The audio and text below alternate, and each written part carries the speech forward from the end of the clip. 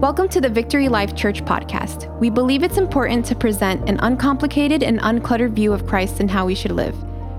We hope this podcast inspires you and helps build your faith.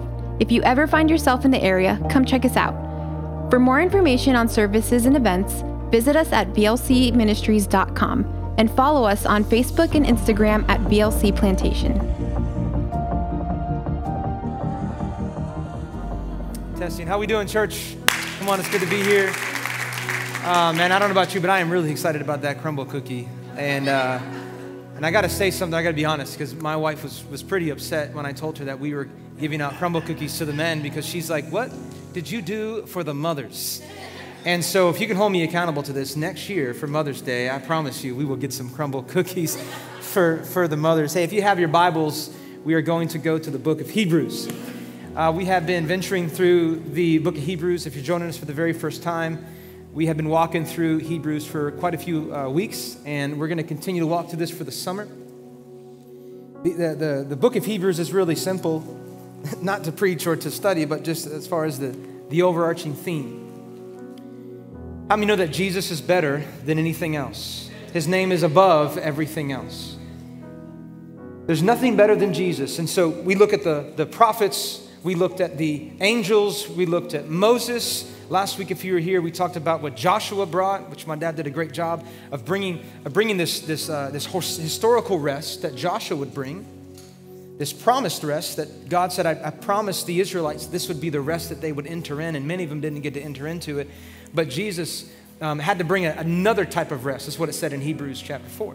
There was another rest because the rest that Joshua brought wasn't good enough. There needed to be a rest that was better, and there would be a rest through salvation. But Jesus is better than Joshua. And now we get to another group in the Bible. By the way, all those weren't bad. They just weren't God. And so now he approaches another group in the Bible called the priesthood. And the priesthood was those who represented God to the people and the people to God. They would oversee all of the people of the Israelites. They would take care of the tabernacle, the temple, and they would have various duties that we'll get into. But what was so unique about the priesthood? What was the submission that the people had to have towards this priesthood?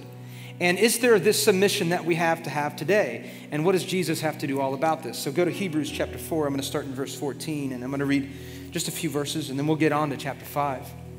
And by the way, this isn't the first time we're hearing about Jesus being the high priest. If you remember, we talked about it in chapter 3. But it says, "Therefore, since we have a great high priest who has gone through the heavens, Jesus, the Son of God, let us hold firmly to the faith that we profess. For we do not have a high priest who is unable to sympathize with our weaknesses, but we have one who has been tempted in every way, just as we are. Yet he was without" what? Sin. "Let us then approach the throne of grace with confidence, so that we may receive mercy and find grace to help us in our time of need." Jesus is bringing humanity to his deity. He is omnipotent, we know that, but now he's compassionate. And he shows up in your time. Somebody say, my time of need. I'll never forget when I was 16 years old, I got my driver's license. Anybody remember that time? 16 years old, you get your driver's license. I got in the car and I was like, my mom isn't here. I can listen to whatever I want to listen to. It was like a surreal moment for me. I don't know why that was so surreal. But I was driving a 2005 Jeep Wrangler. Thank God for my dad who bought it, paid it off, and then he handed it to me. And so I'm just driving this car. I'm ungrateful for it, but I'm driving this car. And I'm headed to the school that I was working at. I was doing a summer camp. I was a counselor. And in my rearview mirror, I see the blue and red lights. And that'd be the first time. Not the only time, but that would be the first time that I would experience the police pulling me over. And the guy gets out. I'll never forget what he said. I was 16 years old. He gets out. The officer comes up to my window, and I had the Jeep with like the plastic. So I was like, zzz, I'm pulling it down. And the officer said to me, he said, "Son, do you know how long I was chasing you?" That's what he said to me. I'm not driving like a race car. I'm driving a Jeep. He's like, "Do you know how long I was chasing you?" That wasn't the worst part. he pulled me over right in front of the school that I was working at. And the other counselors were at the drop-off. They were looking at me, and they were laughing at me. But that wasn't even the worst part. I had to go home and tell my dad that I got a fat ticket. The officer gave me no grace, no mercy. It was my first time, but he gave me a fat ticket, and I never forget I showed up to them. Dad, I don't know if you remember this, but I remember because I've talked about this a lot of times. I walk into the kitchen fearful, and I approach my dad, and I'm like, I got a ticket. And I think he knew because my mom told him. And he said, thanks, Mom. And he said, son, he said, this one's on me. I'll pay for it. I'll pay for this. Now, maybe it's because he had plenty of tickets in his younger age and he knew how expensive they were. Not new, he's talked about that, but he paid for my ticket. He stepped in to my time of need. I didn't have a lot of money. I was 16 years old. He stepped into my time of need. You know that's what Jesus does with you and I? He steps in our time of need. We had sin, and that sin, there was a punishment. God and his wrath was going to take out that on his people who sinned. But there was somebody named Jesus who stepped in the middle to become the mediator between God and his people. And he said, I'll take this one from you. I got you. I'll do this.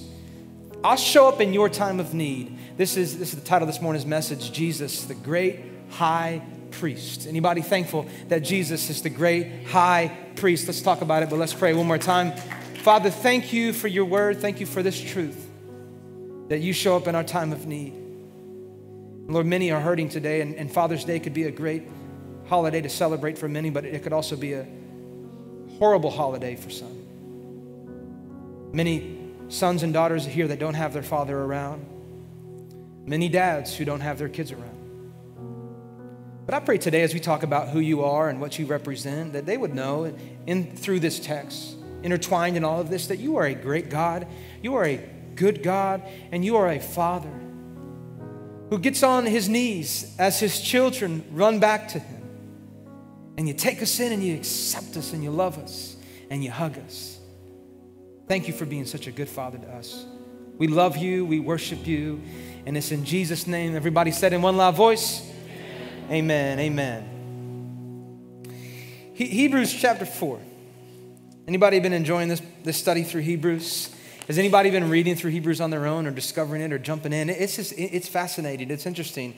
When I told my dad last year, I said, Dad, I really want to walk through the book of Hebrews next year. And he said, you really want to walk through the book of Hebrews? And I said, yeah. And so this has been stretching me. God has been doing a work in me and my personal study. And I've just been so thankful. I do want to just take a moment to honor my father-in-law, who's not here, but my father-in-law, David. He is an amazing man and has raised an amazing woman. My father-in-law has 11 kids, and my wife is like right in the middle of them. So I kind of just picked one, and I was like, hey, no, I'm just kidding. I tell you what, I found the best, and he raised an amazing daughter. He raised 11 amazing kids, and man, I'm just very grateful for my father-in-law. He's a great grandfather. He works hard. He provides for his family like many of you dads do. You work very hard to make sure that food is on the table, that your kids may have cars one day or go to college one day, all while your kids are ungrateful, but you still do it. And I'm very thankful for my father-in-law, David. So I want to paint a picture for some of you who maybe have just showed up and don't really know what's going on, don't know the context. I want to give you some clarity that I think will help you as we go over this text of Jesus being the great high priest. The Jewish people have left their religion that they were belonged to for so long because the Messiah showed up. Jesus shows up and they cling to the Messiah now. They're all excited about the Messiah until persecution takes place, until trials show up, until hardships show up. And now they're scratching their heads wondering if they should go right back to what they left rather than stay where they are. And the writer's like, listen, I can't have you go back to what you left behind.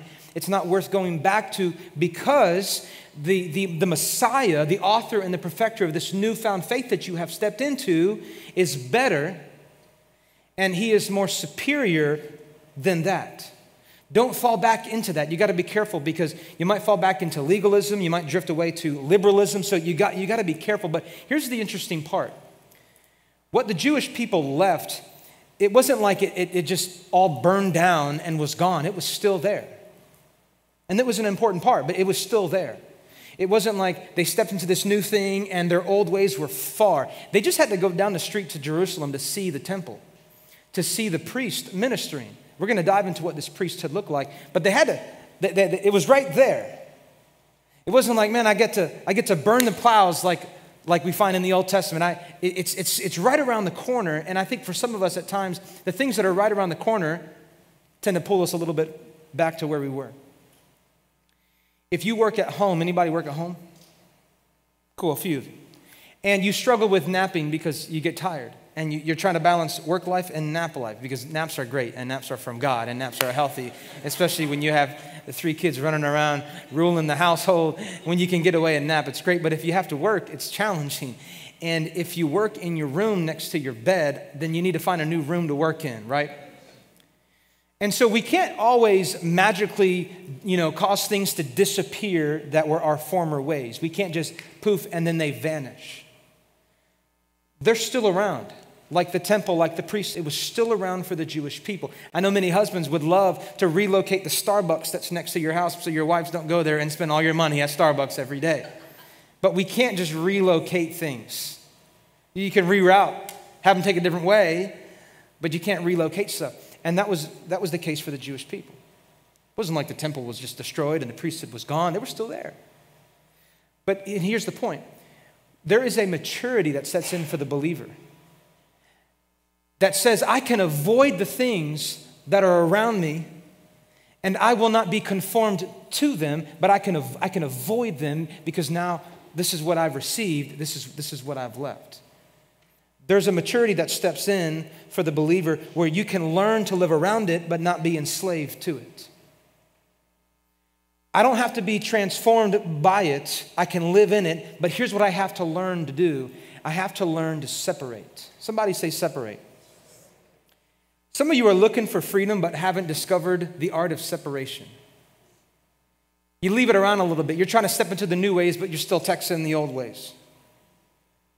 You're trying to step into this new marriage, but you still got the old relationships, on your favorites list. And that doesn't work for your spouse, by the way. If you're thinking about getting married, thinking that you can have some side chick sitting around that you could just talk to and be their friend, because I built a relationship with them for 20 years. That didn't work for the spouse.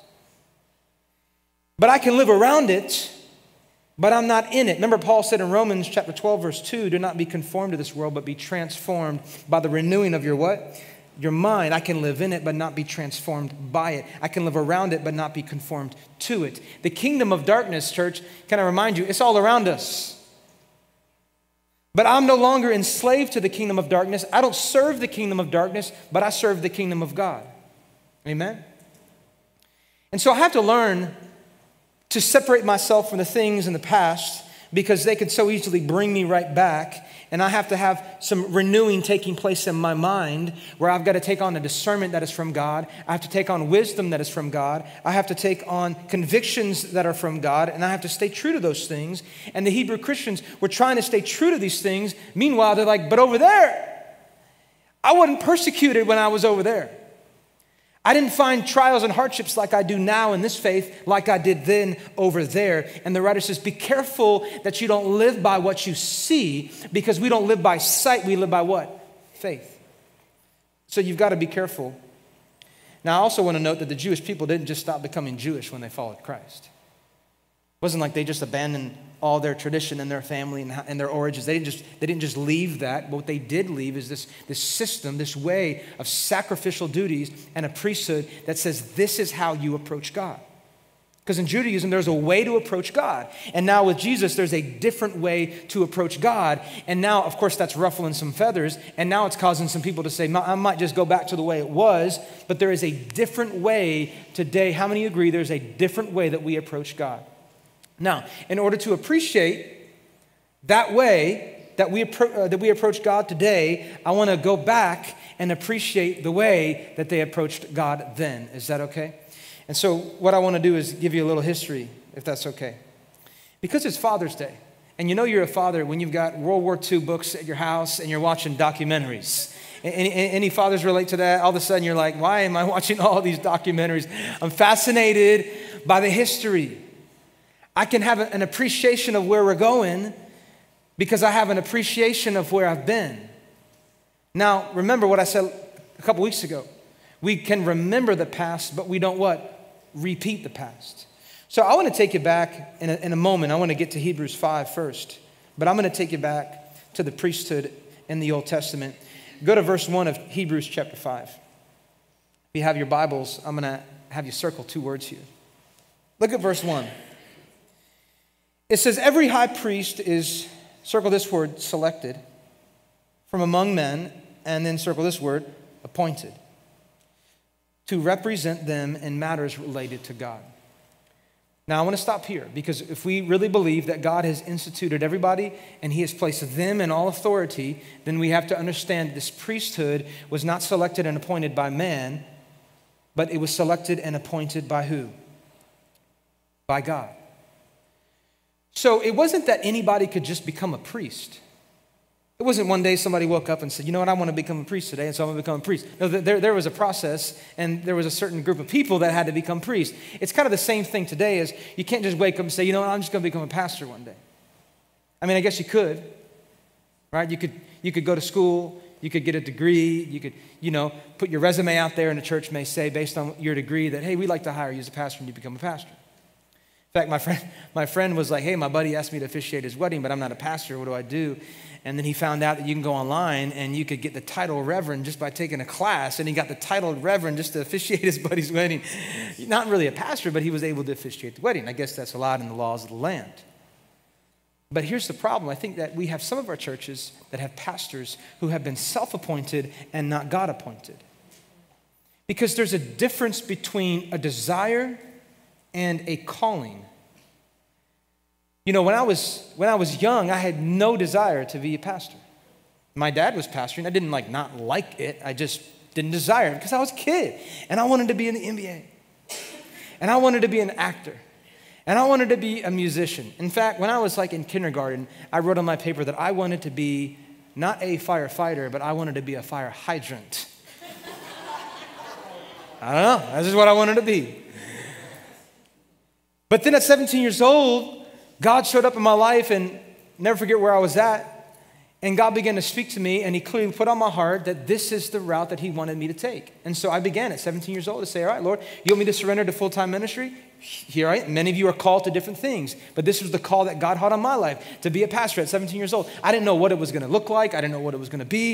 It kind of the next couple of years started to make a little bit more sense. But I'll tell you what, God was saying, listen, Jacob, I'm going to call you, and then I'm going to equip you. Because we have people out here who are called and God equips them and he gifts them. But then we have some who are called or who are not called, and therefore they don't have that equipping, they don't have that gifting. And how do you expect to fulfill and finish that role? And so if you're here today and you're saying, man, I think God might be calling me to be a minister, to be a pastor, man, I want to know what to do next. Well, start doing what you're supposed to do. People around you should know, they should see it, but you better be careful to not step into anything that you are not called to, because you will take on burdens that are not supposed to be yours. You will walk in places that you were never supposed to walk into. You're not operating in your gifting because God had not called you to do that. He called you to do something else. And so there's a difference. We have to differentiate desire and call. And so for these priests, all throughout the Old Testament, you couldn't just wake up and say, I want to become a priest. You were selected and you were appointed by God. And I want you to notice what they did. Go back to verse 1. Every high priest is selected, it's appointed. Look at verse 2.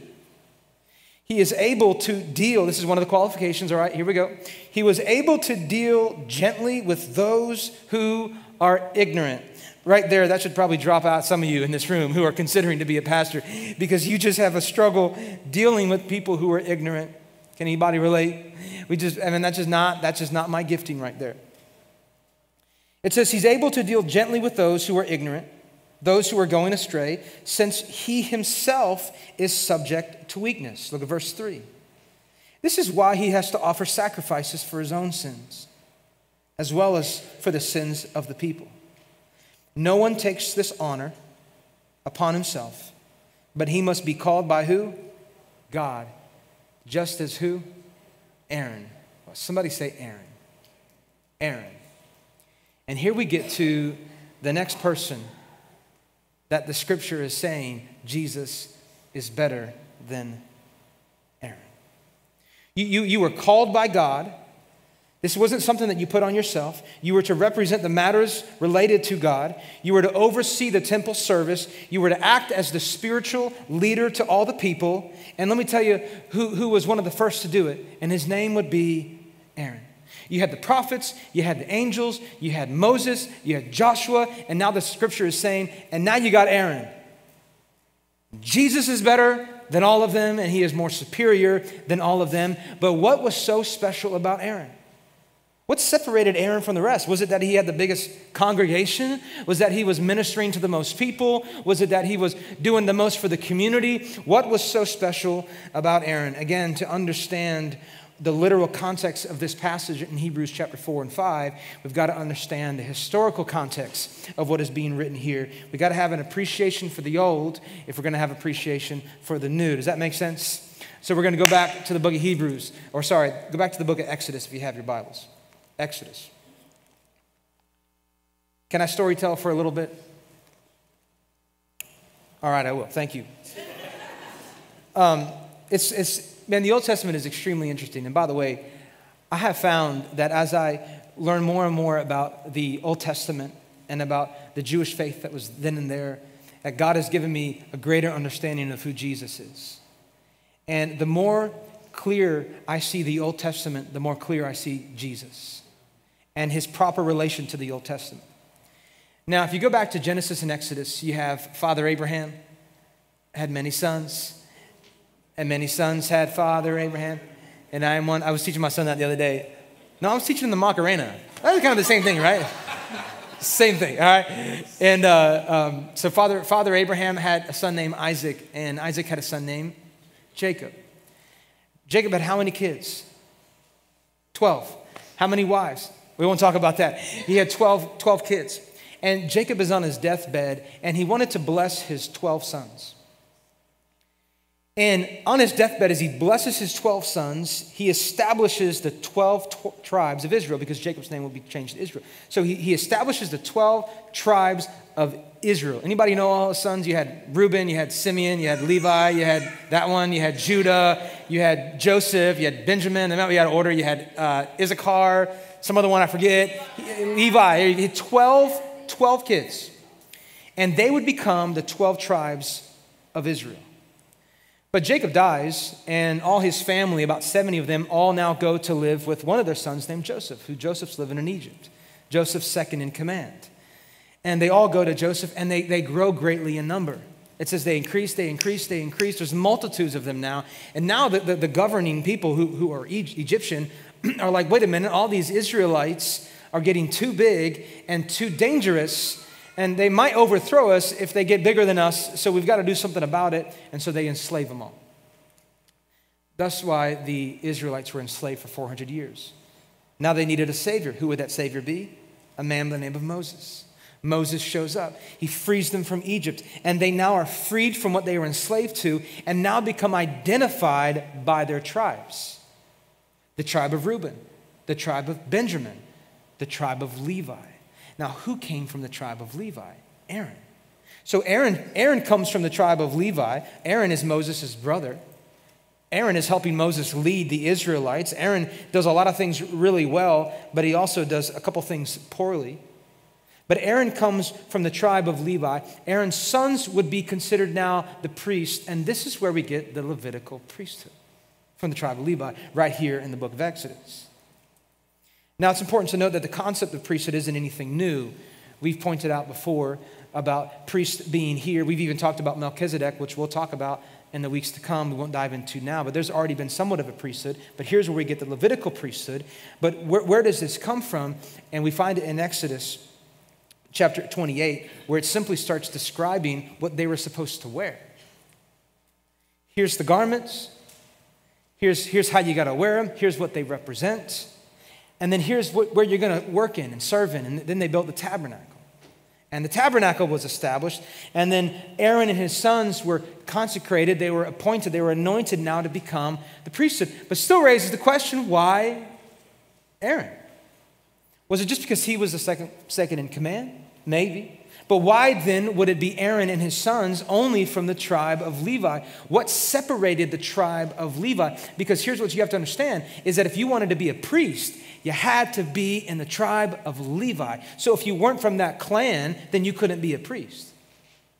You couldn't just say, well, God has called me and I'm supposed to be a priest. No, if you weren't from the tribe of Levi, then you couldn't be one. But what was so special about the tribe of Levi? Go to Exodus chapter 32. That's where we'll sit for a second. Exodus chapter 32, and it's the second book of the Bible. If you're wondering where it's at.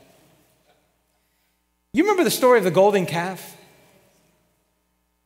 Fascinating story.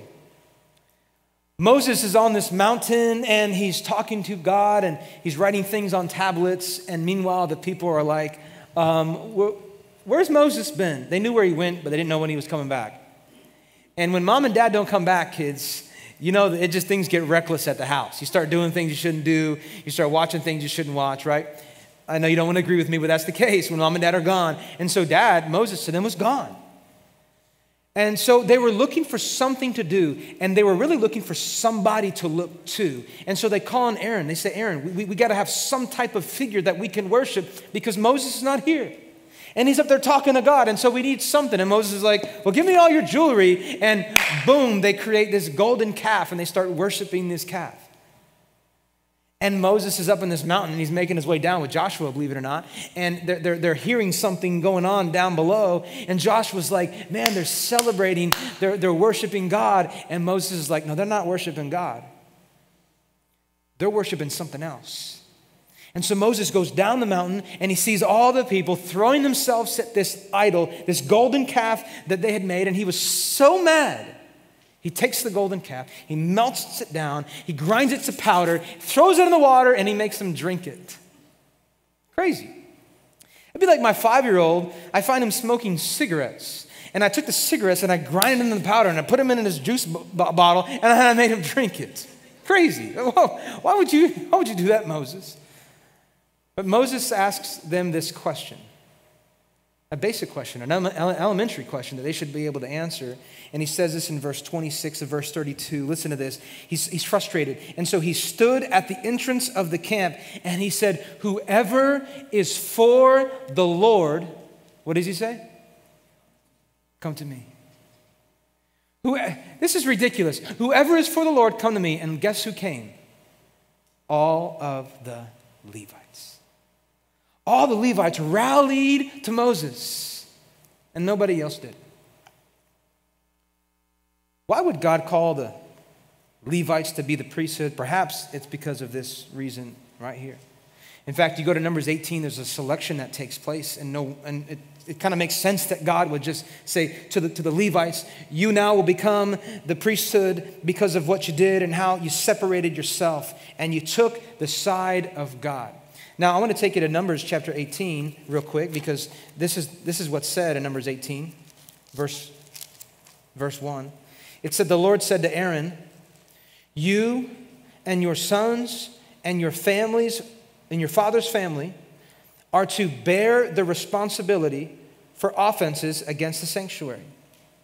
And you and your sons alone are to bear the responsibility for offenses against the priesthood. Bring your fellow Levites from your ancestral tribe to join you and to assist when you and your sons minister before the tent of the testimony. Now, let me just rewind for a second. I wonder if you and I were there in that scene and the pastor stood up or a spiritual man stood up and he said, anybody that's on the side of God, join me. I wonder what you would have done. I wonder where you would have been.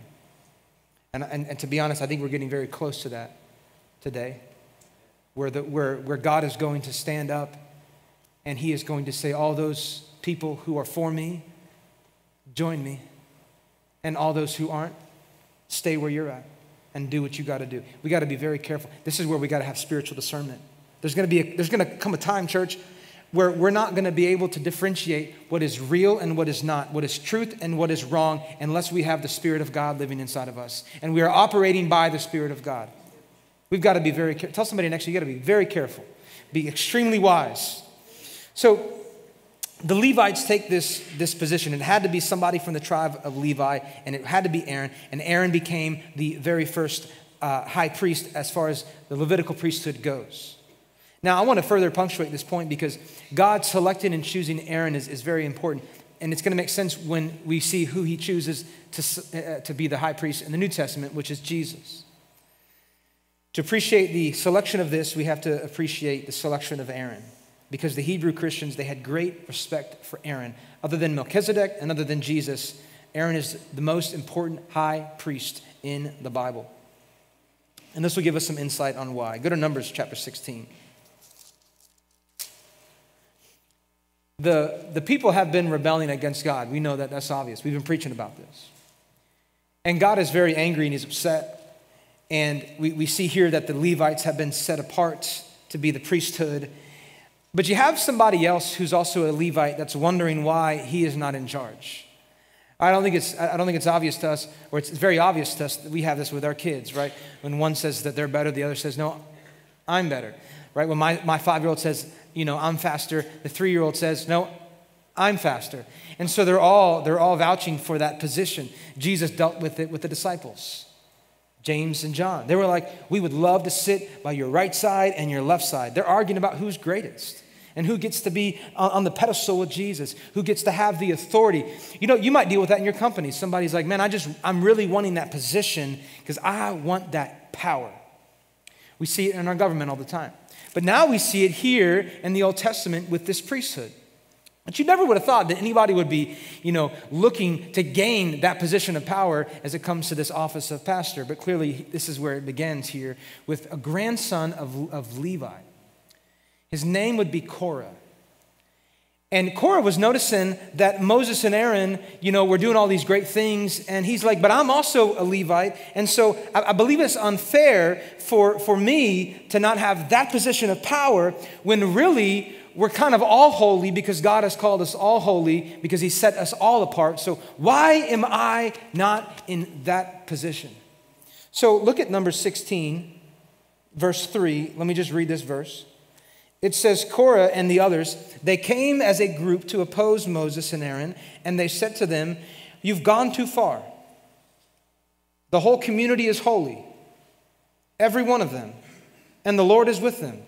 Then why do you set yourself above the Lord's assembly? In other words, we're all holy, Moses and Aaron. We're all people of God, and he chose us for this role. So what makes you so important? What makes you any different than us? And why can't we be the ones running the show? Now, God is clearly angry, but now Moses is angry. But he does something interesting because he doesn't just condemn them. He says, you know what? Let's just leave this up to God. Let's see what God has to say about this, which, by the way, is the best response we can have to anything going on in our world. Hey, what does the Bible have to say about this? I'm not going to give you my opinion. I'm not going to give you my experience. I'm not even going to give you my pain. Let me just give you what the Bible says, and let's decide what is truth and what is not. Can we do that? I wish we could do more of that. But he says, let's let God decide, who should be chosen to have that authority, because right now it's Aaron, but you think it should be you, Korah, and your other friends, so let's let God decide. So he says, show up in the morning, bring your censers with incense that you burn, and we'll all just burn it, and we'll let God decide who should be the one. Kind of reminds me of when Elijah was with the prophets of Baal. You remember that scene? And Elijah was like, you know what? Maybe your God exists. Just do your thing. Worship him, scream, shout, sing, do what you got to do so your God can hear you, and I'll do what I have to do, and let's see which God is real. Moses is like, let's see who God has really chosen and selected and appointed to be in this position of authority, the high priest. And they say, okay, and they show up the next day. And they do their thing. And here's the problem. They thought that they were picking a fight with Aaron and Moses, but they were picking a fight with God. They thought that this was going to be easy. They just gang up on Moses and they're only two guys. When we got all of us, we can figure this out. But they did not know that they were ganging up against God. Church, be careful who you pick your battles with. And you do not want to be on the other side of God. You do not want to pick a... Let's fight the devil and all his demons, and let's go after him with everything we have. But let's not pick a battle against God. Let's not fight against God, because you want to be on the wrong side of eternity? Go ahead and pick a battle and a fight against God. And so the morning they all gather, Korah and his people and Aaron, and the glory of God shows up, and they're burning their incense through their censers, and they're like, man, we're doing the same thing. Aaron's doing the same thing. And then it's almost as if God showed up and he whispered to Moses and Aaron, and he said, Moses, Aaron, just separate yourself a little bit. Just go over there, just real quick, watch what I'm going to do. And Moses and Aaron and all their people are like, okay, we'll sit over here. Meanwhile, Korah and all his people are burning incense on their censers. And then all of a sudden, out of nowhere, the earth opens up, and everybody who was rebelling against God at that point, Korah and his followers and his family and their children and everything they owned, got sucked down into the earth. It said they were buried in their graves alive. And then the earth came back and it closed up. And the people were like, oh my, goodness. Did you just see what happened? Who's left standing? Moses and Aaron.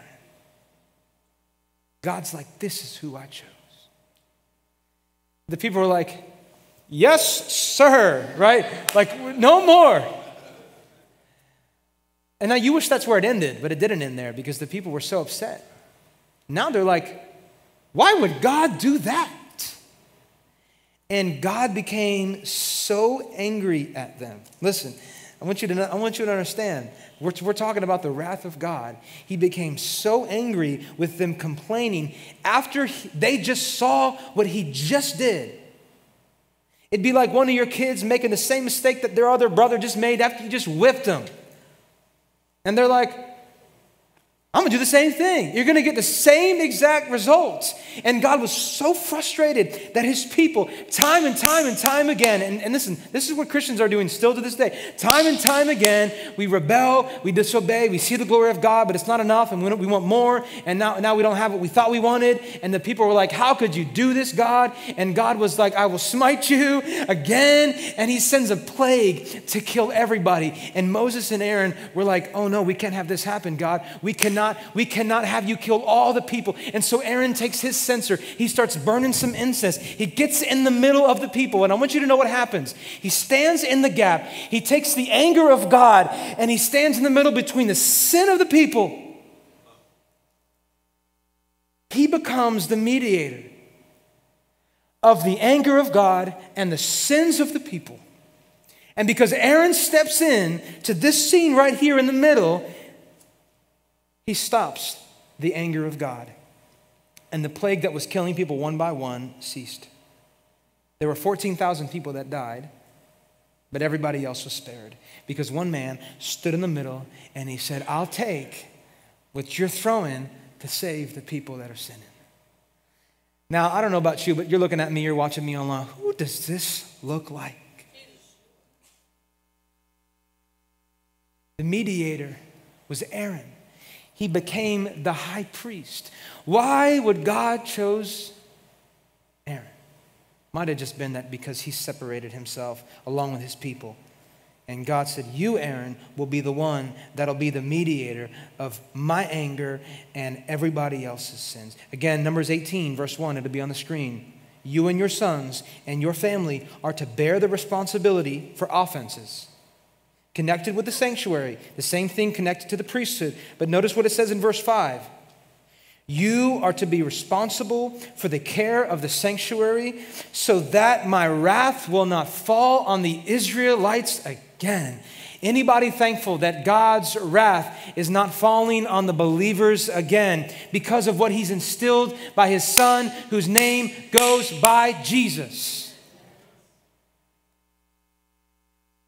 You will be in the middle. Now, I want you to see this because, we have ideas about the wrath of God, and some of us think as we read the Old Testament that it's all about the wrath of God, and then you get to the New Testament, and it's all about the kindness of Jesus. Clearly, you have not read the Bible because God's wrath is everywhere. It just wrapped a little bit differently, but it was always wrapped in love. Always wrapped in love. But as you think about the wrath of God, I want to point out a few things. One writer said, the wrath of God was it was a right and necessary reaction to objective moral evil. His wrath against sin and disobedience, church, is perfectly justified because his plan all along was to make you and I holy and perfect. And how is he going to do that? By just letting us do our own thing, discovering our own ways, living our own path. God has got to bring us back. He's got to mold us. He's got to prune us, and that hurts, right? Some of you know that hurts. The trials, the tribulations you've been through, you have suffered, but you've suffered for Christ. And wasn't it worth it? Wasn't it worth it? And so what we're experiencing in this passage is part of the wrath of God and his judgment over the Old Testament, which really is the same in the New Testament. John 3:36 says, whoever believes in the Son and has eternal life, whoever rejects the Son will not see life, for God's wrath remains on them. This is in the New Testament, church. His wrath is real. His wrath is still here. You don't want it? Make sure that you're not covered in the blood of Jesus. Aaron steps into this priesthood. He acts as the mediator, the anger of God and the sins of the people. And look at verse 2 of Hebrews. Let's go back to our reading. He says, he is able to deal gently with those who are ignorant and those who are going astray. Aaron, you're here so that there will be no more outbreaks of anger on the people of Israel, and so that my wrath would not go over them and cause a plague to kill them. There is now provision for rebellion, and it's through this priesthood. Aaron would become that high priest. He would act as this function of stepping into the Holy of Holies to represent all of the people and to represent all of their sins. And this would take place on one day, you may have heard, called the Day of Atonement. We know it today as Yom Kippur. Let me tell you about the Day of Atonement. Then I'm going to read the rest of Hebrews chapter 5. One day a year, somebody say one day. One day a year, the high priest could enter into the holy place. He would make sacrifices for himself and sacrifices for all the people. He would bring it into the Holy of Holies. He would sprinkle it on the mercy seat, which is the throne of God, and that would make atonement for himself and for all the people, and for the sins that they committed. And for the sins that they committed all year would go here into this one day. And only he could go in there. Only Aaron. Aaron was selected and appointed to be the only one to step into the Holy of Holies. In fact, it's been said that many who went into that Holy of Holies would be tied with a rope on their ankle just in case they went in there and they offered some unauthorized sacrifice, or they weren't prepared to go into that room and they dropped dead, because it has happened in Scripture, and then they would pull them out because they couldn't go in there and get them. In fact, there's a king by the name of Uzziah who became prideful, and he was like, I want to walk into that temple and burn some incense. Now, he didn't go into the Holy of Holies, but he did something that only the priesthood could do. And God gave him leprosy because it wasn't for him. You already read that Korah wanted that position and all his followers, and they were killed. So this high priest, this was very significant. This was very important. This was important to God. This position, Aaron, mattered because, again, he represented the people to God, and he represented God to the people. And it all happened one day a year. Now today, let me fast forward to where we are today. How many are you thankful that we don't have to wait one day a year to present all of our sins to God? Just could you imagine living with that? Holding those in, carrying those things. I'm not sure if you grew up Catholic, you just showed up to a priest and did it that way. But here now in our faith, it's like, could you imagine, one day a year, we bring all of this to God. Now, guess what? We don't have to do it one day a year. But I tell you this, we do have to do it through a priest. We have to go through a priest. So in a sense, nothing's changed. We do have to go through a priest, but not just the high priest, because Hebrews 5 says the great high priest. It's the same thing, but a different person. And this person doesn't live no longer just in one spot. But come on, he lives in you and he lives in me, if you're a believer here today. And so Hebrews 4, the last two verses, differentiates the great high priest from any high priest, because one, he calls him great. Two, he says he's gone through the heavens. He's passed through the heavens. Three, he's the Son of God. Four, he sympathizes with our weakness. Five, he was tempted every way possible. And six, he did it all without sinning. This would be the great high priest, Jesus. This is who we're talking about, by the way. God had chosen his one and only Son. He had selected and appointed him just like he did with Aaron, just like he did with the priesthood. It wasn't just coincidence. He said, I'm going to appoint, I'm going to anoint, and I'm going to select my Son who will fulfill this priesthood. No longer would you have to find a temple or a place of worship to offer your sins. No longer would you have to do any of the sacrifices because of Christ. No longer would the temple be the geographic center of worship. That had ceased because of Christ. The food laws have been fulfilled because of Christ. Anybody thankful this morning for Jesus Christ? Listen to what it says. Verse 7 of Hebrews chapter 5. This is a little insight of who Jesus is and what he did for you. It says, during the days of Jesus' life on earth, he offered up prayers and petitions with loud cries and tears to the one who could save him from death. He was heard because of his, notice what it says, his reverent submission. Some of you want to hear from God, but you have not learned the art of submitting reverently. Verse 8, the Son, through who he was, he learned obedience from what he suffered. And he once made perfect, listen to this, he became the source of eternal salvation for all who obey him. Let me read it again. He became the source of eternal salvation for all who obey him, and was designated by God to be high priest in order of Melchizedek, which we'll talk about soon. I don't know if you've ever made a will before yet. Probably if you're in your older age, odds are you have a will. And this is what happens when you die. This is where your inheritance goes. Right? It's going to go to my kids. Well, not that one, but most of them. This is where all my business will go. This is where my home will go. This is where everything that I own is going to go. That's in your will. In fact, I got a call one day from my brother and his wife, and they said, hey, we would like for you and Cheryl that if anything were to ever happen to us, that you would take our kids. And I said, please don't die. But I will take your kids. We will take your kids. I said, let me pray about it first, and let me talk to my wife. But that's who they have. And maybe you're here today, and you're thinking about, like my wife and I, we've been trying to do this for some time. We got to put our will together. But let me ask you this. Can you be assured, is there 100% guarantee that when you die, that all that you said was going to happen was going to happen? No. You don't know. You can't see that inheritance given through. You're not around. You won't know that.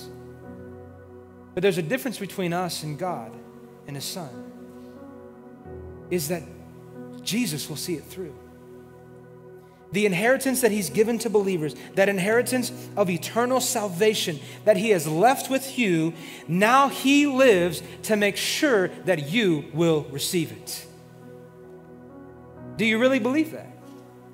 That he died and he rose again, and he lives now in you to make sure that what you have received from him, you will have. If you are a believer here today, you have obeyed, you have eternal salvation. Is anybody thankful for eternal salvation in this room? God, I worship you. God, I praise you. I'm so thankful that if I die, because I have received you, and because you are my great high priest, and you are the mediator between the anger of God and my sin, I now have a chance to step into eternal glory with Jesus Christ.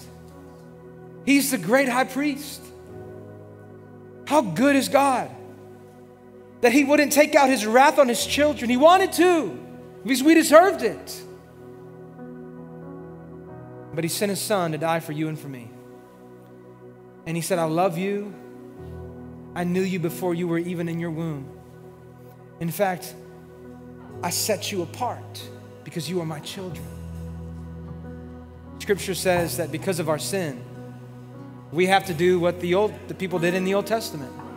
We didn't have to bring sacrifices. We don't have to do that anymore. Thank God we don't have to do that. But we still had to present our repentance and say, God, I am sorry for my sin. Now, we don't do it one day a year, nor do we have to go to a priest and confess your sins and say that'll solidify this and that'll justify my actions. No, we present them to the great high priest named Jesus. And I wonder if you're here today, you're watching it online, and you read about the Old Testament and what they had to do, and you say, that's crazy. Well, it was required. And now you're thinking, man, today people have to talk to God and confess their sins. That's crazy. Well, you want to be covered in the blood, then you got to repent. You want to guarantee that if you die today, you would have eternal salvation in heaven with Jesus for the rest of your life, then you've got to repent of your sins, because there is a punishment. Now, he's not going to open up the earth and destroy all your family and everything you own and then bury it and cover it back up. Nor may he send a plague to destroy you or give you some type of disease. But there is a punishment, and it's real, and it's a place called hell where you will spend eternity with, unless you're walking in this eternal rest, which is salvation. Do you know for sure that if God was going to come back today, or that if you were going to breathe your last breath, do you know for sure? I want you to take a moment. Would you just close your eyes? I've asked the team to lead us in this song again, and I just want you to know that God is good, and he loves you, and he sits here with his arms open wide, and he says, if you're far from me, it's only one step back. I'm here. I'm ready to receive you. You don't have to carry this burden any longer. You don't have to walk in this shame any longer. You can be freed of it today. You could be freed of it today. Can we worship him? Would you just pray? Would you think, maybe some of you today, God is tugging on your heart, and you're saying, Jacob, man, I think I need to make a decision today to respond. Would you respond as the team leads? Holy Spirit, we worship you. We praise you. Would you move only how you can move? Hallelujah. Thanks so much for listening to this podcast. If this has blessed you, would you consider giving a financial gift to help bring this message to more people? You can do that at vlcministries.com/give. You can also subscribe, rate, and share this podcast with your friends and family. Here's what we believe: living God's way, everywhere, every way, every day. We love you, and God bless.